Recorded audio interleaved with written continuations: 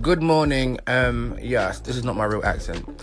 I was just wondering, how come it's so easy for strangers to support you, but not your peers? And they could have known you for years. I mean, that rhymed, and as you can tell, I'm very talented because I can rhyme two words together. I started putting out YouTube videos, and strangers are fully behind it, sharing it, liking it, commenting, all that good stuff. But the people I've known forever, friends of mine, people I know in real life, boy, they will avoid your link at any cost. They will never share your... In fact, you always get that one dislike on your videos. I guarantee that's one of your actual friends. I mean, what is it? I always like to see my friends succeed. If I know you in real life and you're doing well, I don't really feel that competition. I feel more like, wow, like my friend who I've known forever is doing well. But I feel like people are like, I don't want someone who is in the same ballpark as me to do better than me.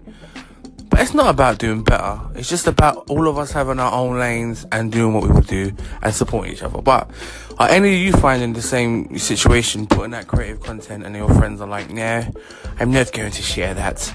I'm not going to like that because I know you in real life and one time you had a booger and that will stick with me forever.